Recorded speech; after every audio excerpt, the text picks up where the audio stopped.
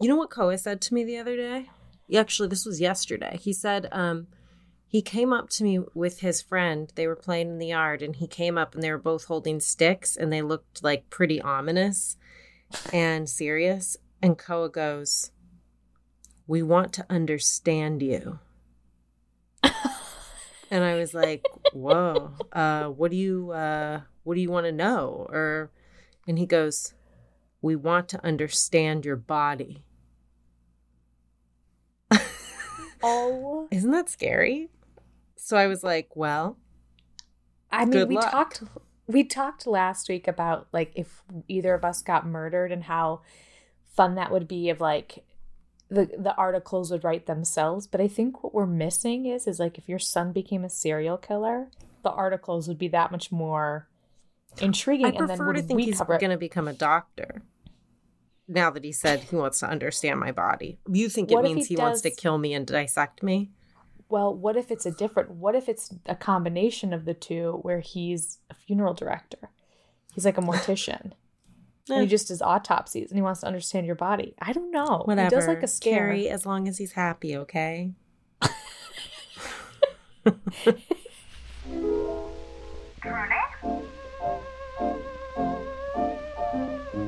Darkly. Creepy.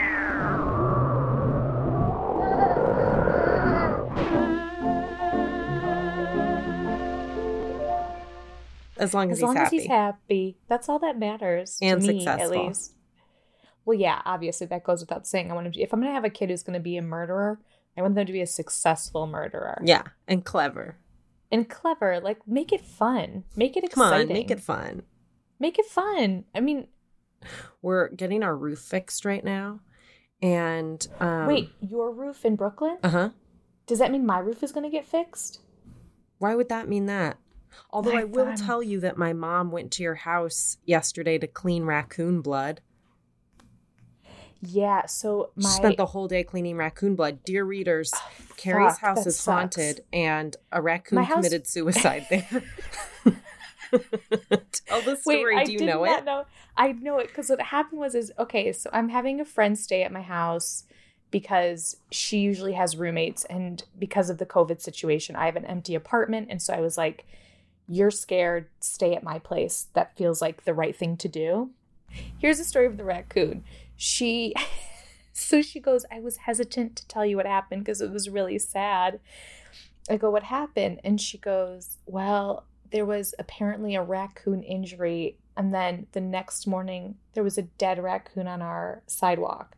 She did not send me any pictures or anything, but they called 311 and they came and cleaned it up. But was there a ton of blood? Oh, you really don't know the story. You just told the dumbest version. I'm going to tell you the good version. Are you ready? This doesn't count as my story, even though it should. Because it's dark and creepy. Oh my God. I'm so excited and I'm so nervous. One of the raccoons on the roof fell off. I mean, I'm sure it didn't jump, but I like to picture it was like, God. I've had enough. Was like, fuck this COVID. There's no garbage for me to eat. Yeah. Fuck you all. I've had enough of this crazy life. I miss Carrie. So it jumped off the roof. She took pictures of me. It fell on the window grate below, and the window grate is shaped such that it impaled itself on the grate. So first of all, the worst death ever, getting impaled after falling from a horrible height. But it gets worse because the raccoon did not perish at the time of its fall and somehow got itself off of the grate and crawled away from the house to the front of the house to the street, made it across the sidewalk to the street, and died in the street. So not only was there like blood splatter, Dexter style, on the window and the wall where the raccoon, when it hit, oh my God, created a splatter, but there was also a totally morbid blood trail scavenger hunt to find the corpse 20 feet from where the original impaling happened. So my mom had to go over there and clean up all the blood. Was she so happy to come back to Brooklyn and be like, Now I get to clean up blood. Yeah, I mean, it was a great reason to travel. So she was thrilled. How was her travel? You know what? She's like the kind of person, though, she's like not impacted by that kind of stuff. She's not faint of heart. So she did it and she was like, you know, what's interesting is spit gets out your own blood, but hydrogen peroxide is really, you know, she like was. She really went for it. Yeah, there was. Wow. She knows a lot about getting blood out. I don't. Well, I want to know why. This will be because dear readers, if I haven't mentioned it to you before, I have a family.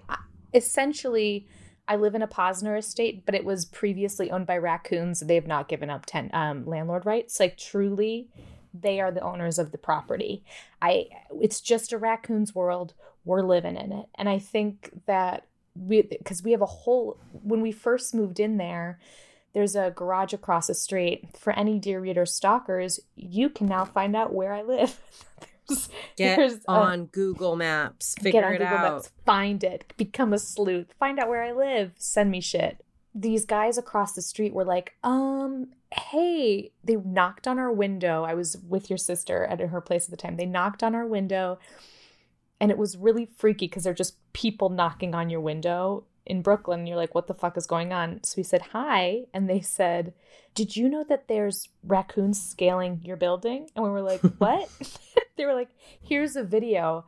And it literally is like they live, it's their home. They scurry up and they go on the fire escape and like travel up. And then there's a hole in the roof where they go in and they breed. And last year they had little babies and they were climbing and they're teaching them how to climb. So they're screeching. Cute. Oh. They're so cute, but so scary. And they're Brooklyn raccoons. So they're 0% afraid of any of us. They're so fearless. Like me walking out the front door of like a not busy street, but not busy. And there's a family of 4 sitting there watching me. One time like, where are you going?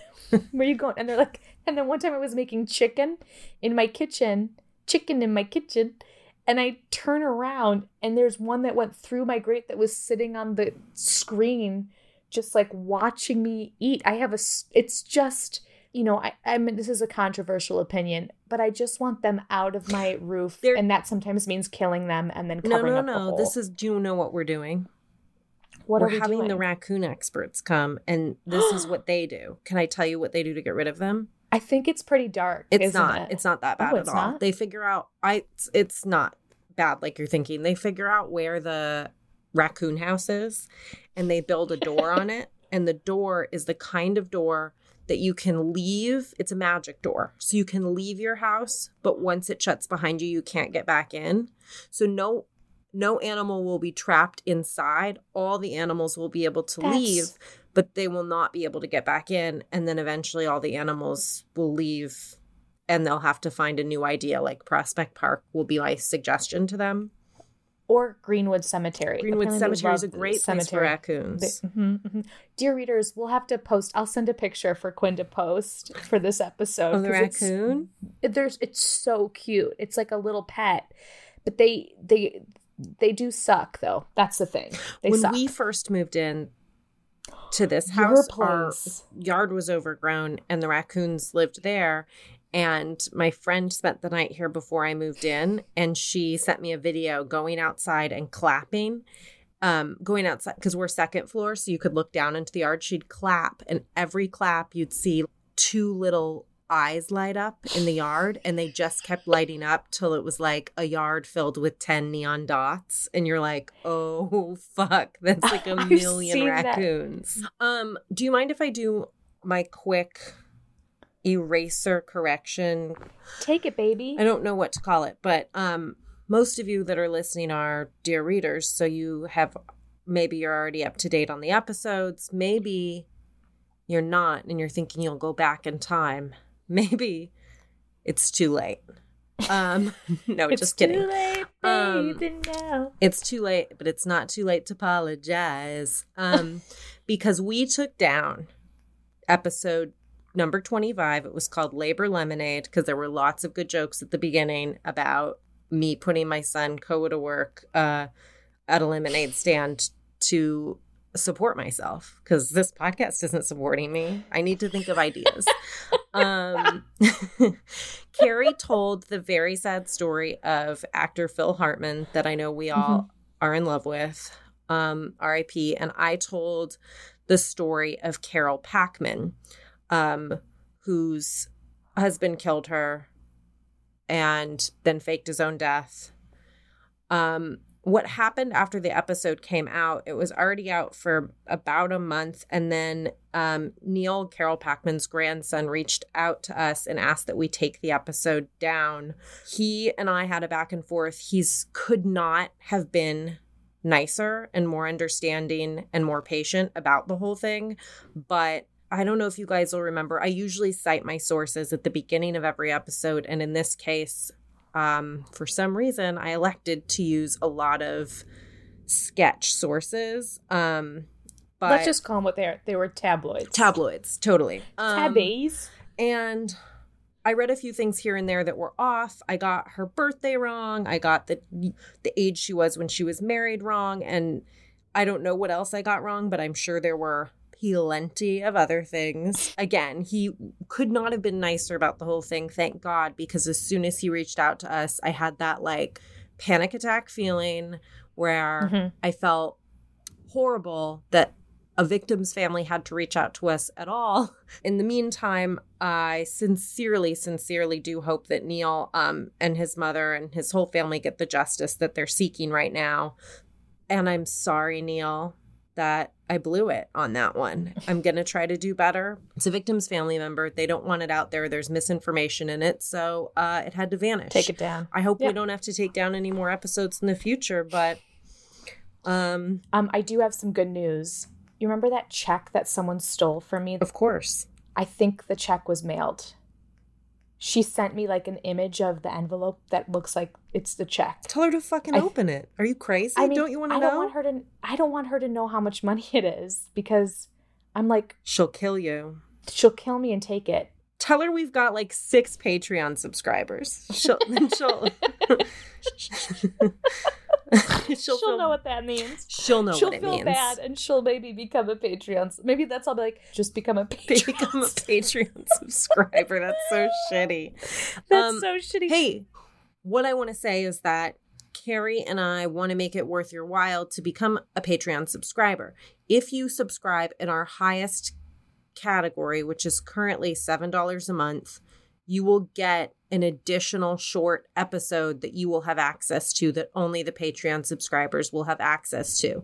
It'll generally be a story that maybe Carrie and I wanted to do on the regular episode and felt like it might end up too short to do. So we're covering it in these Patreon episodes.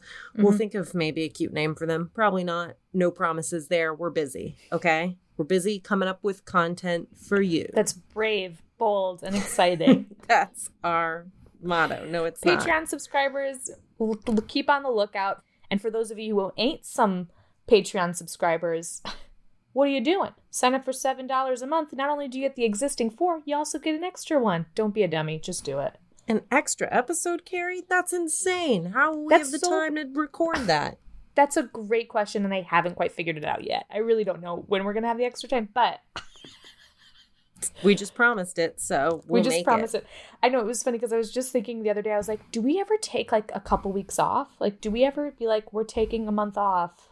Like no? No, we don't deserve that yet. I think you can do that when you're like relevant. But I think people would genuinely forget about us if we took a week off. They'd be like, this is the that's people over. That are... See ya. We'll Bye. see ya. Okay, so who wants to go first this week? I think actually I went first last week. Okay, then I am. It's me. It's me. It's a me. You get it. It's you, and it's now or never. Dear readers, important breaking news. I read an article and it's pronounced LaCroix. Rhymes with Roy.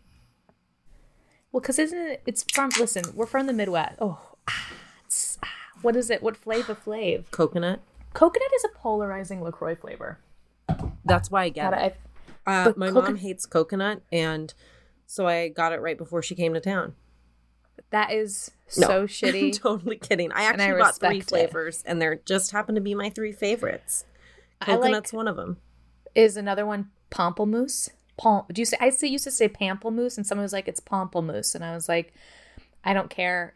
The fact of the matter is, if it's not Le Croix, it's LaCroix, then Pamplemousse is Pamplemousse. It's not Pamplemousse. You're right, actually. That reasoning was sound, and you're correct. Thank you. Okay. So I'm doing the story of the Soho grifter. What is it even about? What's a grifter? This is a recent case, and where I got my information was Wikipedia, BBC, New York Magazine's The Cut, Vanity Fair, Time, Business Insider, and Harper's Bazaar. Okay, so there's this woman. Her full name is Anna Vadimovna Sorokina. Let's just call her. She's from Russia, baby. Let's just call her La Croix. Her name, for all intents and purposes in this moment, is Anna Sorokin. No relation to Aaron Sorkin, okay? She's born in 1991 in Russia, and she's in a southeastern town of Moscow, okay? So she's one of 2 siblings. The father was a truck driver, and the mother owned a small convenience store and then became a housewife. When Anna was 16 years old in 2007, they moved to Germany. Germany has a weird school system, and by weird school system, I just mean that it's different than what I'm accustomed to. That's why it's weird. I think we have some listeners in Germany. The weirdest thing about their education system is that they teach 2 languages very well, where in America, we teach one barely decently. We don't know any of the words. We don't know any of the words. So she goes to a secondary school called a gymnasium. Have you ever heard of this? No. They're like, she attended gymnasium and blah, blah, blah. And I was like, what the? She went to the gym? Was she a gymnast? And no, it's basically a prep school. So she went to kind of like a boarding school, prep school. She was known as pretty quiet. She didn't have much control of the German language. Like her German wasn't that great. She was known as being very quiet. I assume I'm editorializing her. She seemed sort of, the way they described her was like mousy and unassuming. So she graduated in 2011. She decided to go to art school in London, but then she ended up she moved to London, decided, nah, not for me, came back to Germany. And then she was an intern at like a PR firm. And then she moved to Paris and interned at a fashion magazine called Purple. Okay. At this point, she calls herself Anna Delvey. Copy that. In 2013, she then moves to New York City. Now, this is where things start kind of taking off. So she was working at this fashion magazine, and she moves to New York in 2013, and she starts getting connected to these inner circles of kind of elite, well-to-do Manhattan socialite people. I'm going to tell you, dear readers, I live in New York. Quinn lives in New York. I don't know how people get into a socialite circle. It's something I would love to do, just because I love a nice restaurant. I love a nice meal. And based on what I'm learning about the socialite scene, I think I should have said that first. Sorry. Yeah. I want to marry rich, and I think it's important for my value to marry someone that was a Freudian slip. It's important to me to marry someone rich.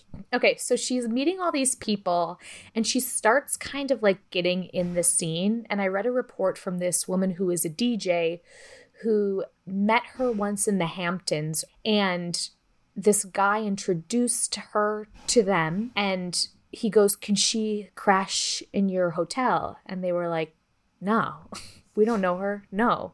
She kind of was quiet and not really outspoken or anything. And so what happened was later on in the day, someone was like, "Nice dress." And she was like, "Oh, Balenciaga." And that's all she said. And so this girl was like, "Oh, I felt bad for her because she doesn't have any friends." And this guy was like, "She's an heiress from like solar panels or oil, or she is worth like 60 million euro and she doesn't have any friends. She's new to the school."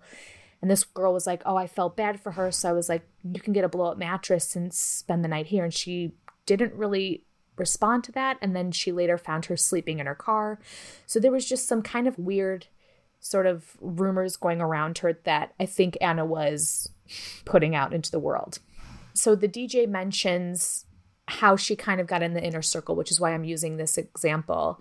She would go to these big events like Fashion Week and things of that nature. And she used her internship at the Purple Fashion magazine as sort of an in, because there were pictures of her with the editor-in-chief. And she also had like 40,000 Instagram followers. So there was some sort of clout around her, and she was always dressed to the nines. They constantly reference her Celine sunglasses, and she wore, you know, Supreme. She had all these like nice designer clothes. So she would hang out at these parties, and the woman who was a DJ noticed that this girl Anna was constantly just like hanging around. And then when a photographer showed up, she would come in and get in the picture. And so she started kind of getting into this like Manhattan socialite group community, right? Because she was here on a visa, she wasn't a citizen in the US. She would stay in hotels. At one point, she stays at 11 Howard, which is a boutique hotel in Soho. And she befriends a concierge there by the name of Neff. It was interesting hearing Neff talk about it because Anna would go and put $100 bill every time she talked to Neff, right? Mm-hmm. And so it was like, and Neff became this friend of Anna's and got involved in this world. And Neff obviously is not amongst the like Manhattan socialite vibe, but Anna was bringing Neff around. But she was like, it's never a Neff. It's never a Neff. So Neff is like noticing Anna's coming down, dropping hundreds. And at one point, Neff, she had like a bunch of people waiting in line at the hotel to ask for recommendations or things like that. And at one point, Anna came up and just was like putting hundreds on the desk until she got Neff's attention. And so things started kind of getting a little bit fishy. Neff was like invited to dinners. And when she would get there, she kind of noticed that things were a little bit weird. Like people weren't really talking. There were not a lot of connections happening. She met, do you remember Martin Shkreli, that horrible guy who like Anna hung out with him? That horrible guy, weaselly shitbag that like made AIDS medicine so expensive. Is that what he did? It was an EpiPen, I think. He bought the rights to EpiPen. I think it was epinephrine, right? Or something. He made EpiPens like so insanely expensive. So she kind of kept company with these like trust fund people. Do you know what I mean? Mm-hmm. And so at one point she had a personal trainer who she just shelled out like $4,500 for, who also kind of gave like life coaching vibes. She told everyone that she was this heiress, but there was also just things that were just not clicking. And I think everybody, as I'll get more into this story, people will sort of realize, oh my God, the writing was on the wall. There were red flags, but nobody did anything. And I think this story is compelling, spoiler alert, because Anna was able to fool people by showing off wealth where there was none. You know, she made this pattern of like, you know, she had $400 eyelash extensions. She had, you know, she would go to salons, she would go to spas, she would go on holiday, and she always found a way to like dupe the system. But she would call people and be like, my credit card was declined and I can't, you know, I need help. And if they were like, no, I can't, like the tears would stop and she'd be like, well, can your boyfriend help pay for it? And she would just ask people for ridiculous amounts of money. She would have bottle service. And it was pretty interesting because sometimes she'd be able to pay for it in cash and sometimes she wouldn't. There was kind of, it was in and out. So I think it was hard to track whether she was just a con artist or not. And she always presented herself as someone who had a shit ton of money. It was pretty well, she would tell people that she left her wallet like in her checked bag or she left it upstairs and could you cover me? I'll wire you money. Like, and this is why I want to hang out with this group of people. Like money feels like it's of no consequence. Money was just like exchanging hands, like massive amounts of money and nobody was batting an eye. Like people bought her a flight to Venice and they were like, it was a couple $1,000s, no big deal. Quinn, I promise you, if you owed me a couple $1,000s, I would hunt you down and I would demand it back. I don't know what I would do. Okay. She had this idea when things started like coming apart or when there were any cracks in her space or cracks in sort of the facade of her life. She was an asshole, basically. The more I read about her, the more I'm like, how the fuck did this person have friends? And also she took advantage of her friends. Like, what is her redeeming quality? Because people were like, she was kind of mean to the service.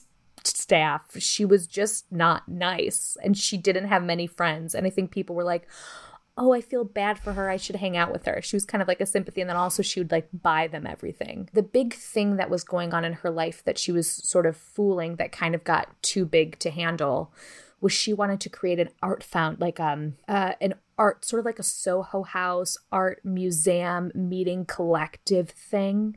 And she was seeking to rent out a space in New York. And it got so far that she was talking about this one property, and the son of the owner of that property happened to be in the same hotel, and Neff, the concierge, had gotten to know him. And she was like, oh yeah, Anna is renting it, and she's staying here, blah, blah, blah, small world. And he goes, I've never heard of that person. And also, if she's renting a building from my father, what kind of hotel? Is she staying in a suite or is she staying in a regular room? And Neff was like, oh yeah, it is a regular room. It's not like a massive suite. That's weird. And so when she tried to ask Anna about it, Anna goes, you ever have someone do so many favors for you, you kind of just want to pay them back in silence? Like, felt like a little bit of a tactic to shut her the fuck up. Mm-hmm. At one point, Neff is invited out to dinner. And usually, obviously, Anna picks up the tab. And at one time, they went out to dinner, and it was like a $300 tab or whatever. And Anna gave the guy her credit card.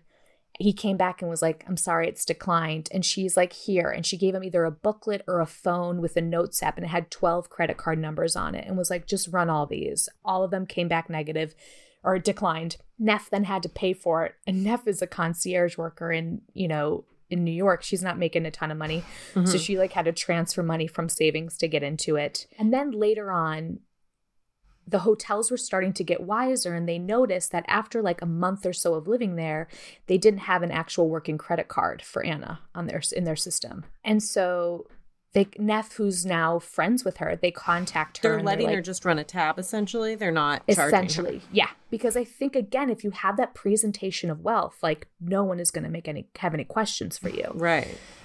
So she starts to be like, Neff is like, calls Anna, is like, they're saying you don't have a credit card. And she goes, oh, don't worry, the wire transfer will come there the next day. So they're waiting for the wire transfer. The wire transfer never comes. Then that day, Anna sends a case of Dom Perignon to the entire staff to distribute so that everybody gets like a little kickback, right? They're like, we're good on the bubbles. We just want the money, lady. We want the fucking money.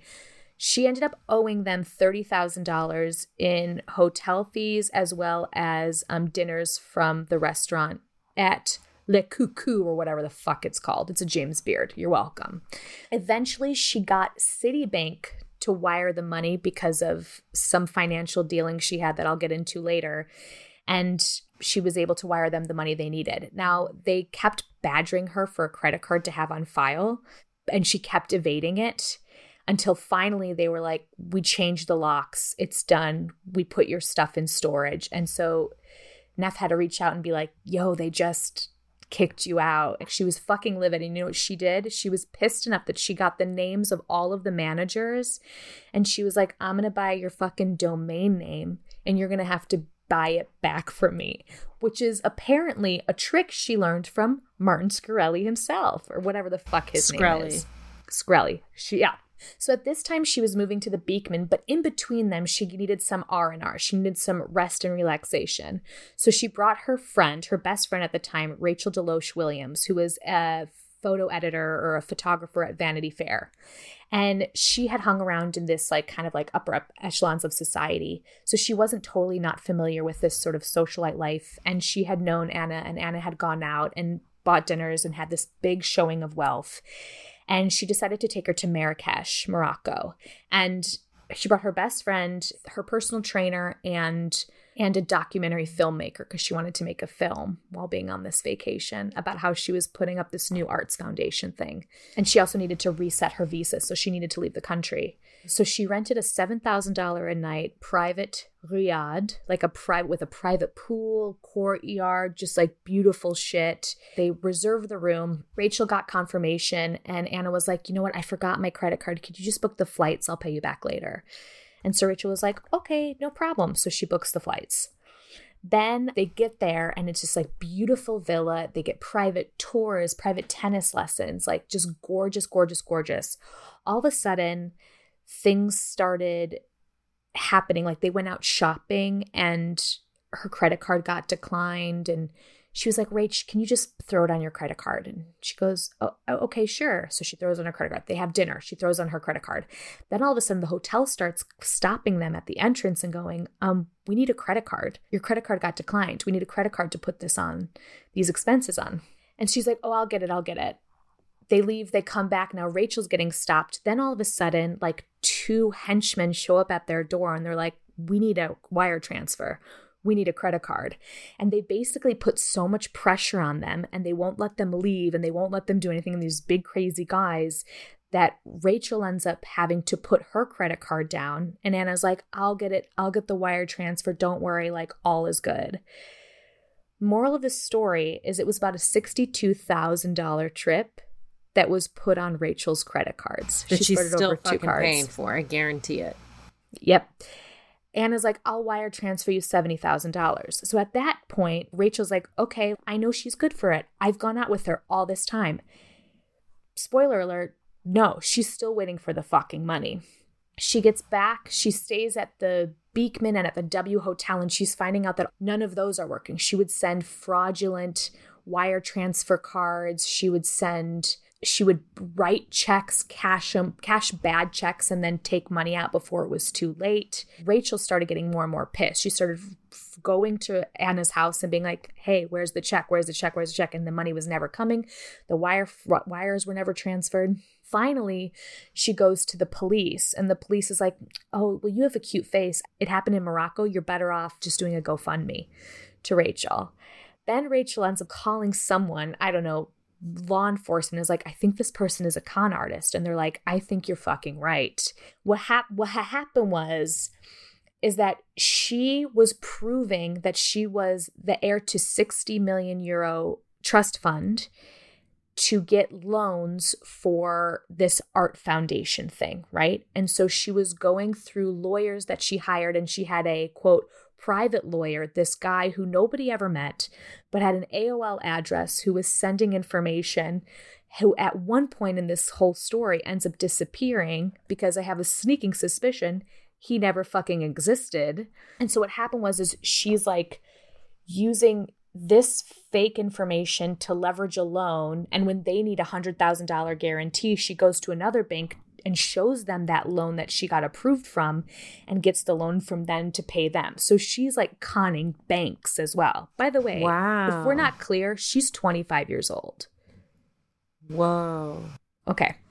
So at one point, she ends up giving Rachel like $5,000 via PayPal. That's like, shitty. That's so shitty. So fucked up. And a bottle of Dom Perignon. With these loans, the checks, everything just started piling up on Anna very, very quickly. And her world was basically imploding. Do you know what I mean? She ended up having 3 counts against her from the Beekman Hotel, the W downtown, and a meal at the Parker Meridian, where she contacted a lawyer. She was homeless. She would call on her friends and ask them to stay on their couches, and then like wouldn't leave their apartment buildings. Like it was just super duper messy. Finally, at one point, she skipped out on this trial date, so she wasn't there for these misdemeanors. Mm-hmm. And when the police were finding her, they were looking for her. They realized like obviously she had all these bigger like grand larceny. She ended up having she probably stole a total of $275,000 in like a couple years. So they were looking for her and they needed to arrest her, and they found her in LA when she was checking into a rehab or leaving her rehab facility or something.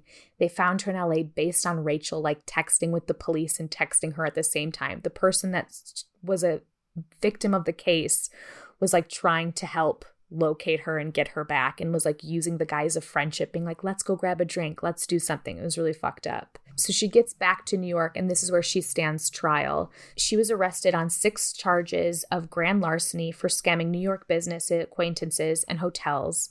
In 2018, she rejected a plea deal that would have just taken her from jail and deported her back to Germany. And then in March 2019, she went to trial. While she was in the trial, she refused to leave because she wasn't dressed well. Like, she didn't like what she was wearing, and so she refused to appear in court. Well, we've all been there. We've all been there. Who doesn't? I hate having a bad outfit day. My whole life is a bad outfit day. So the prosecutor was like, she's a con artist. She had no respect. She cared more about clothing than she did her victims.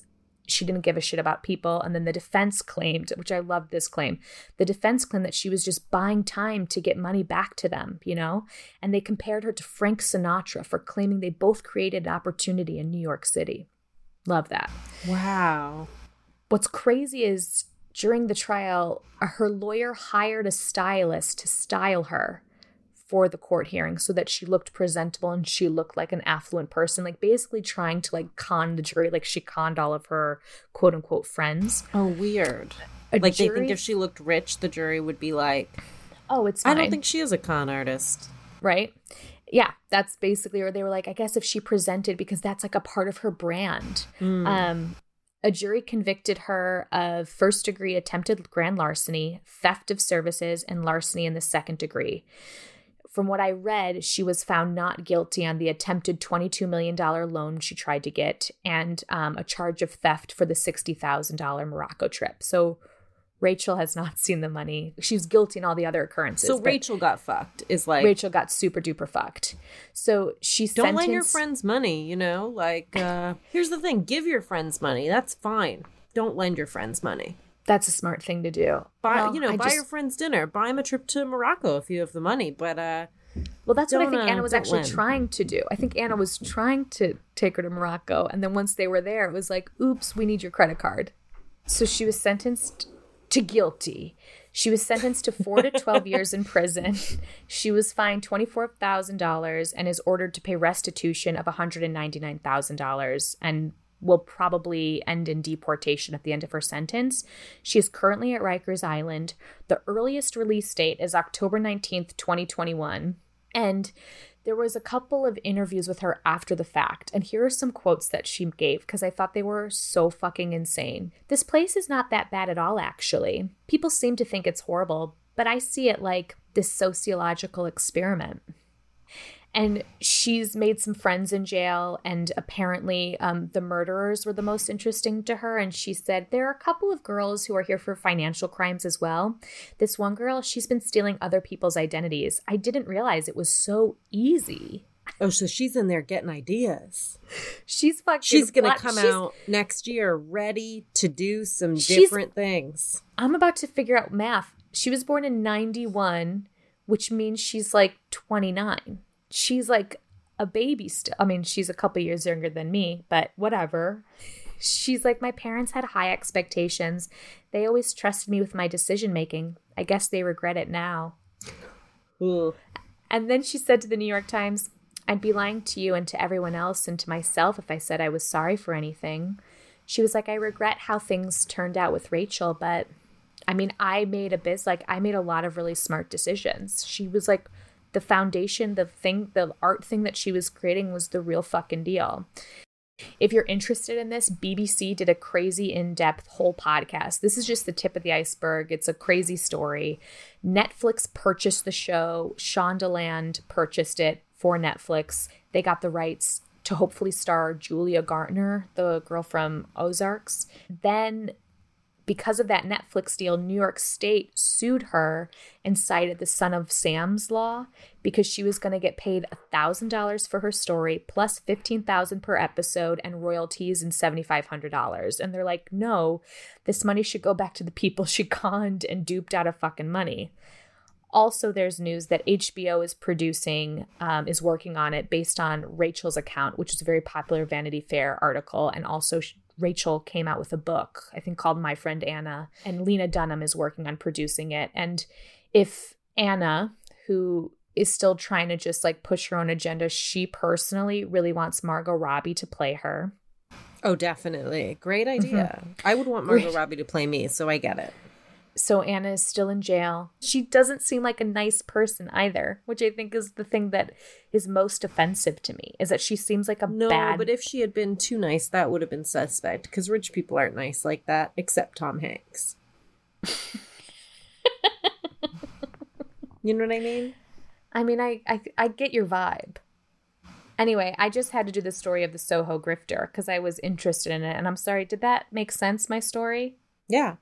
Was it a little confusing? It's a story of a con artist. A con artist. And she's going to leave prison soon and commit some more cons, so I can't wait for part 2.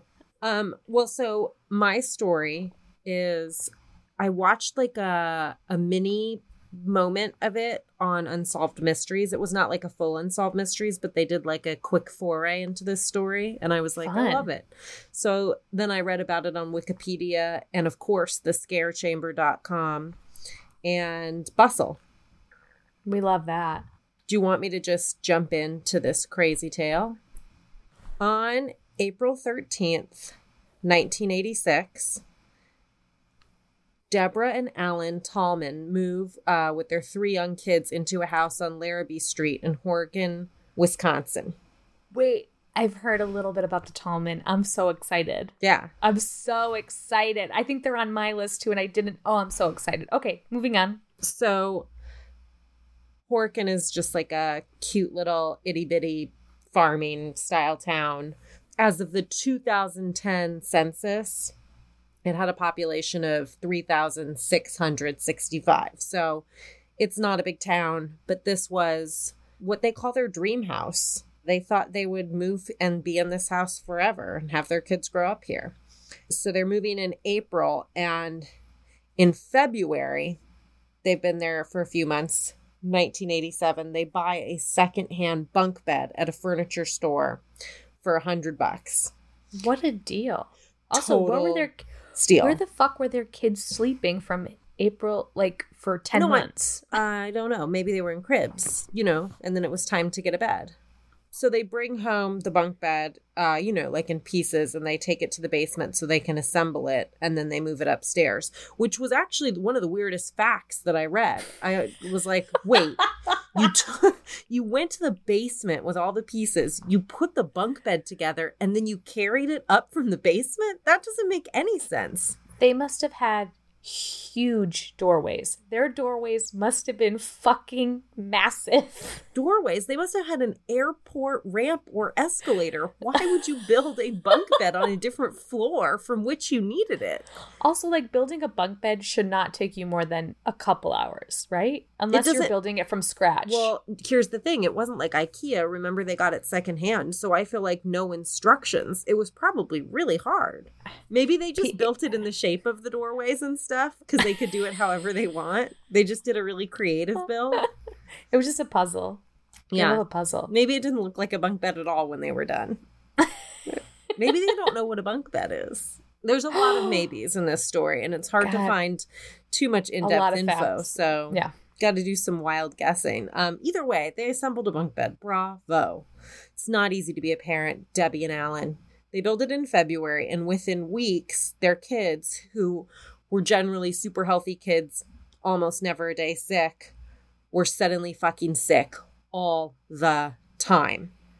So they were going to the doctor's office regularly. They were sometimes all 3 sick. Not that weird. I guess if one kid gets sick, they all get sick. Anyway, so just to clarify, they build the bunk bed in February. They move it up in May.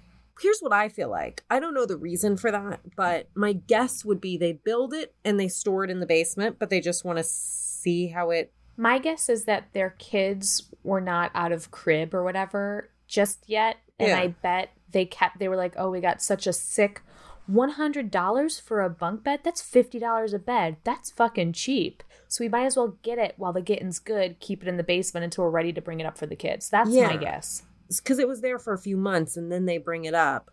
Also, I guess when you have really little kids, you don't want to put them top bunk. That's like pretty intimidating shit to go from sleeping in a normal bed to like top bunk. Yeah. I mean, I don't love the top bunk. Some kids are like, that's fun. I'm up high, but that would scare the shit out of me. I don't know how parents sleep at night with their kids in bunk beds. I mean, I guess you get those guardrails or something. Yeah. I wasn't allowed to be on the top bunk when my sister and I had bunk beds, and we were like, for like 2 years. So in retaliation, I would just kick her mattress underneath the slats like a real asshole. Like while she was sleeping, I'd like, with my legs, like, it's not nice. I had a bunk bed, but it was my own bunk bed. And that's weird. That was cool though. No, but I old for Did a you bunk switch bed. beds? I switched beds. I think I was super psyched to sleep top bunk when we got the bunk bed. Like, that was the goal. And then when I got a little old for that, where it was like, Right. I'm a grown woman now. I'm 12 or whatever I was. I would sleep on the bottom bunk. And what I would do is I would take sheets and I would tuck sheets into the Right. above mattress so Yeah. that I created a sort of black cave to sleep a inside cocoon. of. Yeah. Great. Very Love it. comforting, like being in the womb. Yeah. So the Tallmans, they're the kind of family that they don't believe in hokey pokey hauntings or anything like that. They're churchgoers. They don't believe in the hokey pokey. One They foot don't in, believe one in the foot hokey out. pokey. They've never Okay. seen someone successfully put their right hand in and then take it back out and then wave it around. To them, that's not what it's all about. No, that's right. The house that they were living in, I want to be clear, has no weird history that we know of. And these guys are regular. I'm trying to paint a picture of a regular family. I think, listen, they're pretty average. Debbie is a housewife. Alan is the shift supervisor at a manufacturing plant. They are Joe Schmo's regular. The first night the bed goes upstairs, the Tallman son, Danny, slept in the room next door. And his parents had just given him like this old clock radio just to play with or to have. Right. And they leave him alone to go to bed. And the clock radio starts going bonkers. Like, it has a mind of its own. So, like, there's a station dial on it. Right. And it starts bopping all around back and forth like someone is switching stations, but no one is. So Danny's like, this gift sucks. And he runs to his parents' room and he's like, Where's the receipt? I want to return it. Where's the gift receipt? He runs to his parents' room and says, do you have the receipt? Emergency. Do you have the receipt? I really like that. No, he tells them what is doing, but they don't believe him. Actually, they're like, we gave you this cool thing. Now you're up, like, yelling about it. You know what? If you can't handle having this toy, we're gonna take it away. And Danny's like, yeah, I definitely cannot handle it. Thanks. Take it. So then a few weeks later, Alan is downstairs in the basement and he's painting. And Debbie's like, lunchtime. So he puts his paintbrush down in a pan. He knows that he's going to come back to keep painting after he has lunch. So he puts the brush like just in the paint pan. But when he comes back down, the brush is now in the paint pail. And upon reading that, you're sort of like, nah, he probably just forgot where he set the brush. Yeah. But the brush is upside down in the paint pail, like bristles up the handle you hold in the paint. So it's I just want to know where the paint tin and the paint. Yeah, like that's how close wild. they were. Don't know. Yeah. Don't have any photographic evidence of this scenario. But if you were going to absentmindedly set the brush down, it seems damn near impossible. That's the way you would absentmindedly set it. That you'd like prank yourself. Yeah. Well, maybe it was the paint fumes. He was in a basement. Anyway, their 2-year-old joins the mix of having scary shit to contend with pretty quickly. She starts telling her parents that she is seeing a witch with red eyes behind her door. And that she also saw a fire in her room. And they're trying to comfort her. I'm not sure how you do that. Koa's almost 3. And if he said he saw a witch with red eyes and a fire in his room, I would freak. Return to sender. I don't know what Would I would do. you ask for the receipt to return the gift? I don't know how you comfort them. I mean, I guess you're just like, there's no witch. Or maybe have everyone in the family start wearing red contact lenses to normalize the witch.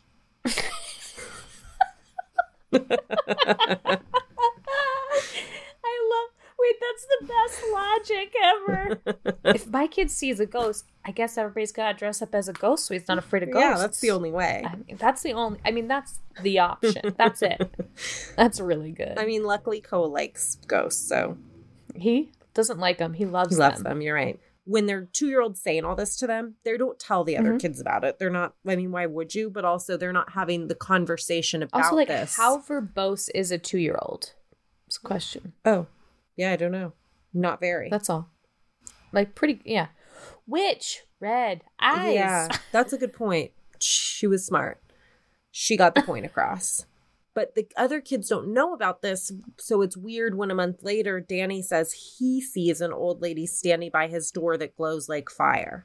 Super similar vision. And that is when Debbie, the wife, is like, I think we need help with this situation.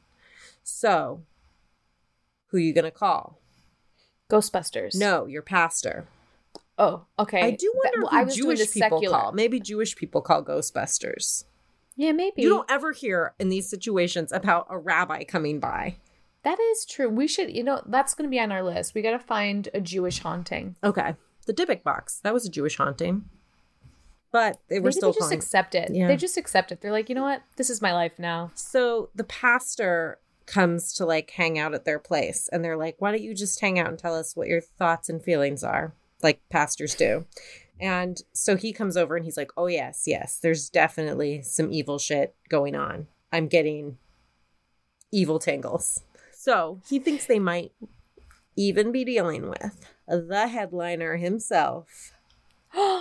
The devil? Satan. Yeah. Oh my God. Satan H. Devil? Yes. And so then the pastor's like, shameless plug, but my suggestion for fixing the problem is that your family go to church more regularly. Well, that feels like a scheme. That feels...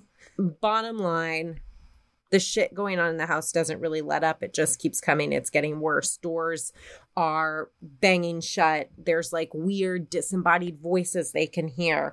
The kids it's like typical are scared. Haunting shit. Yes. Okay. Typical run-of-the-mill haunting. The kids are losing their minds. A week before Christmas, Danny has another crazy vision that something comes in his room. And I don't really know what he sees, but he is like, that's enough. So he goes to his parents and he's like, I want to leave. I want to leave this house. Like, and that would be so sad, I think, to have a little Wait kid. a minute. So Danny comes in and he's like, Mom, Dad, tell me you kept the receipt for the house. Do you have the receipt?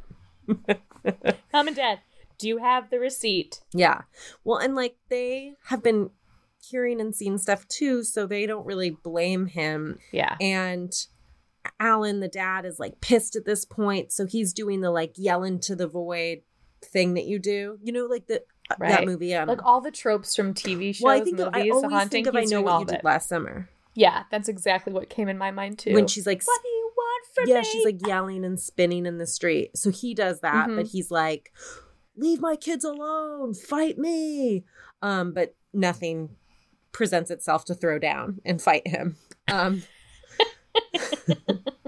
Which is like also funny to picture, because if you do like a grand thing like that where you're like yelling into the void, like show yourself or whatever you're doing, and then nothing happens after that, you don't you like want to be there for that moment where then nothing happens and see how he goes back to being normal? Like he does that and then he like watches Jeopardy. Yeah, like how do you come down? It's like, honey, it's dinner time. Alan, I said dinner. Yeah, it just feels really embarrassing, like going for the high five and not getting it vibes, but way worse. Yeah. So, and he's losing credibility with his kids. His kids don't trust him anymore. They're like, who's gonna? Yeah. They were religious. They were, the sacred call is the pastor. The secular call is Ghostbusters, and they are this close to calling that secular Ghostbusters. I can just feel it. They don't call Ghostbusters, but 3 weeks later, idiots. Alan is working the late shift and he comes home at 2 a.m. That would be my personal nightmare already. Outside their garage, he hears a howling sound, and it's kind of soft but getting louder. It kind of sounds like wind, and he hears a voice in the howling saying, "Come here," and it keeps repeating it. I personally would decline. I would even prefer if the voice said, "Come hither," because then I'd be like, oh, maybe it's an old-timey ghost. And I'd be like, not as scared, but "come here" is just so scary. So he follows the sound around the back of the house to see if anybody's there. Doesn't see anybody. And then when he goes back to the front of the house, he's like, holy shit, his garage is on fire. What? Yeah. So he fucking runs into his house. Took a turn. Yeah, crazy, right? He runs into his house and he's still carrying his lunchbox from work and he sets it on the floor and like has that like, what the fuck do I do moment. And then he's like, I'm scared, but I can't let my house get fucking torched. So he goes back outside and there's nothing. There's no fire. There's no marks like there had ever been a fire. There's no burns on the garage door. There's no evidence that anything he saw was real. And he's like, what in the world is going on? Huh. He goes back inside the house, freaked the fuck out, locks the door, and It's a ghost. Ghosts can get through locks, you dummy. Well, Sorry. yeah, because he locks the door. He goes to where he set down that lunchbox and he goes to pick it up. And no sooner does he reach down and grab it than it gets like thrown the fuck out of his hands and across the room, like flung by whatever power. Okay. So he's scared shitless. He Of is course. also just scared. I mean, he's a family man. He's like scared for himself, but he's also scared for his family. Also, if that happened to me, I would have put my house on the market the next day. But Alan just starts sleeping in his daughter's room on the floor to like protect them. So one night he sees, this is so crazy.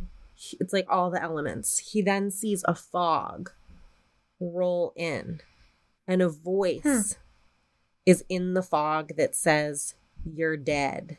And he walks out of the room so scared that he's white. Like he looks like he's frozen. Like he's like white. His lips are blue. He's got just like silent tears going down his face. And he's shaking. And Debbie's like, what's going on? He's too scared to even say what just happened to him. So that's like the scariest thing I think that happens. Holy shit. But a few days later, Alan has to work late again, and he asks one of his relatives to come stay at the house. I assume that he and Debbie told the relative, they don't say the relationship. I don't know who that person is. Maybe it's to protect their identity, but I'm sure they told this person what was going on with their house, but they were probably a skeptic about it because they agreed to come stay. And as this relative is laying on the floor of the girl's room, the same figure seen by the kids, the like witch figure, appears to him. And he screams and runs out of the room, and Debbie hears him and is like, what happened? And he's totally shaken. And I think that that's another big moment for this family because Debbie's like, it's not just my family seeing this. Like, it's not like, it's weird when the kids it legitimizes it in a way. It makes it super real. Right. So she's like, that's it. And they get their stuff together and they beat it. And 2 weeks after that, they have the bunk beds destroyed. They were buried in a landfill where nobody will ever build. And they moved to another city, the family, and they have not had any weird paranormal experiences since they moved and the bunk beds were destroyed. A new family moves into their house and they too, like nothing spooky has happened, which is interesting because if you do any research on this story or you want to look it up, it's always called the Tallman bunk beds. And that's the haunted thing. Everyone's like, oh, it's the bunk beds that were haunted. And I think maybe they got the bad rap because there were some months that they were in the house that the beds weren't there and nothing happened. Then they built the beds and the kids got sick. Then they brought the beds upstairs and that's when the shit really hit the fan. Right. And the fact that nothing happened in the house since, it feels like whatever they were seeing, it doesn't seem like it was attached necessarily to the home, but rather to the bunk beds. Right.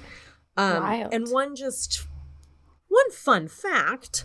Yeah, pray tell. When you're reading this story, it like seems like it harkens to tales of carbon monoxide poisoning, I thought. Yeah, that was my thought. Yeah, for it sure. really reminds me of this story that This American Life did, which was called And the Call Was Coming from the Basement. And they tell at the beginning of that episode a story about a woman and her family that experienced all these crazy paranormal things in 1921, I believe. And she, like the things that happened to her where she heard footsteps above her and loud noises, really loud, like furniture being moved, but then she'd go in the room and nothing had moved in the room. Right. And she even thought she heard human wailing. Her son one time came into a room and was like, why did you call me? And she hadn't called him. Actually, I copied this quote from the episode. Some nights after I've been in bed for a while, I felt as if the bedclothes were jerked off me. And I've also felt as if I'd been struck on the shoulder. One night I woke up and saw, sitting on the foot of my bed, a man and a woman. The woman was young, dark, and slight and wore a large picture hat. I was paralyzed and could not move. So all of this stuff is going on. Other people in her family experienced this temporary like paralysis and beds rattling, and all their plants that they had died. I love how that's the scariest for you. Well, wouldn't that be so scary? If you were taking... Not if you're like me and my plants, I do not have a green thumb. I can't, if I were to say a plant died every time there'd be a ghost, I would be haunted forever. Ugh, that would scare me so much. It just would feel like there was like death present or something.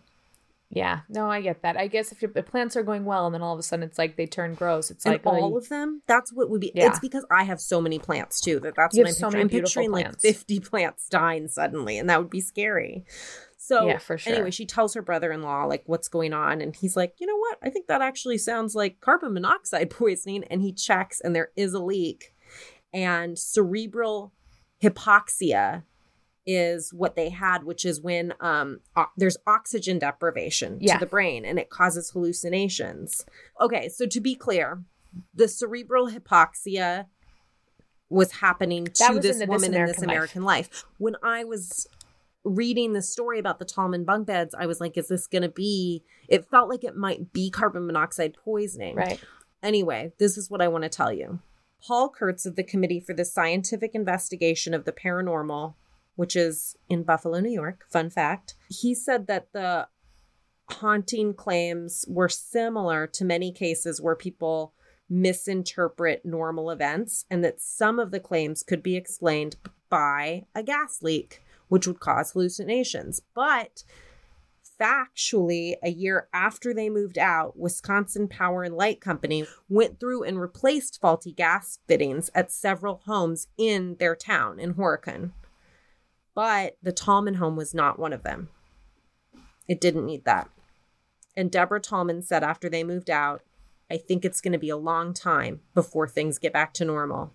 I still cannot sit home at night and not be afraid of the dark.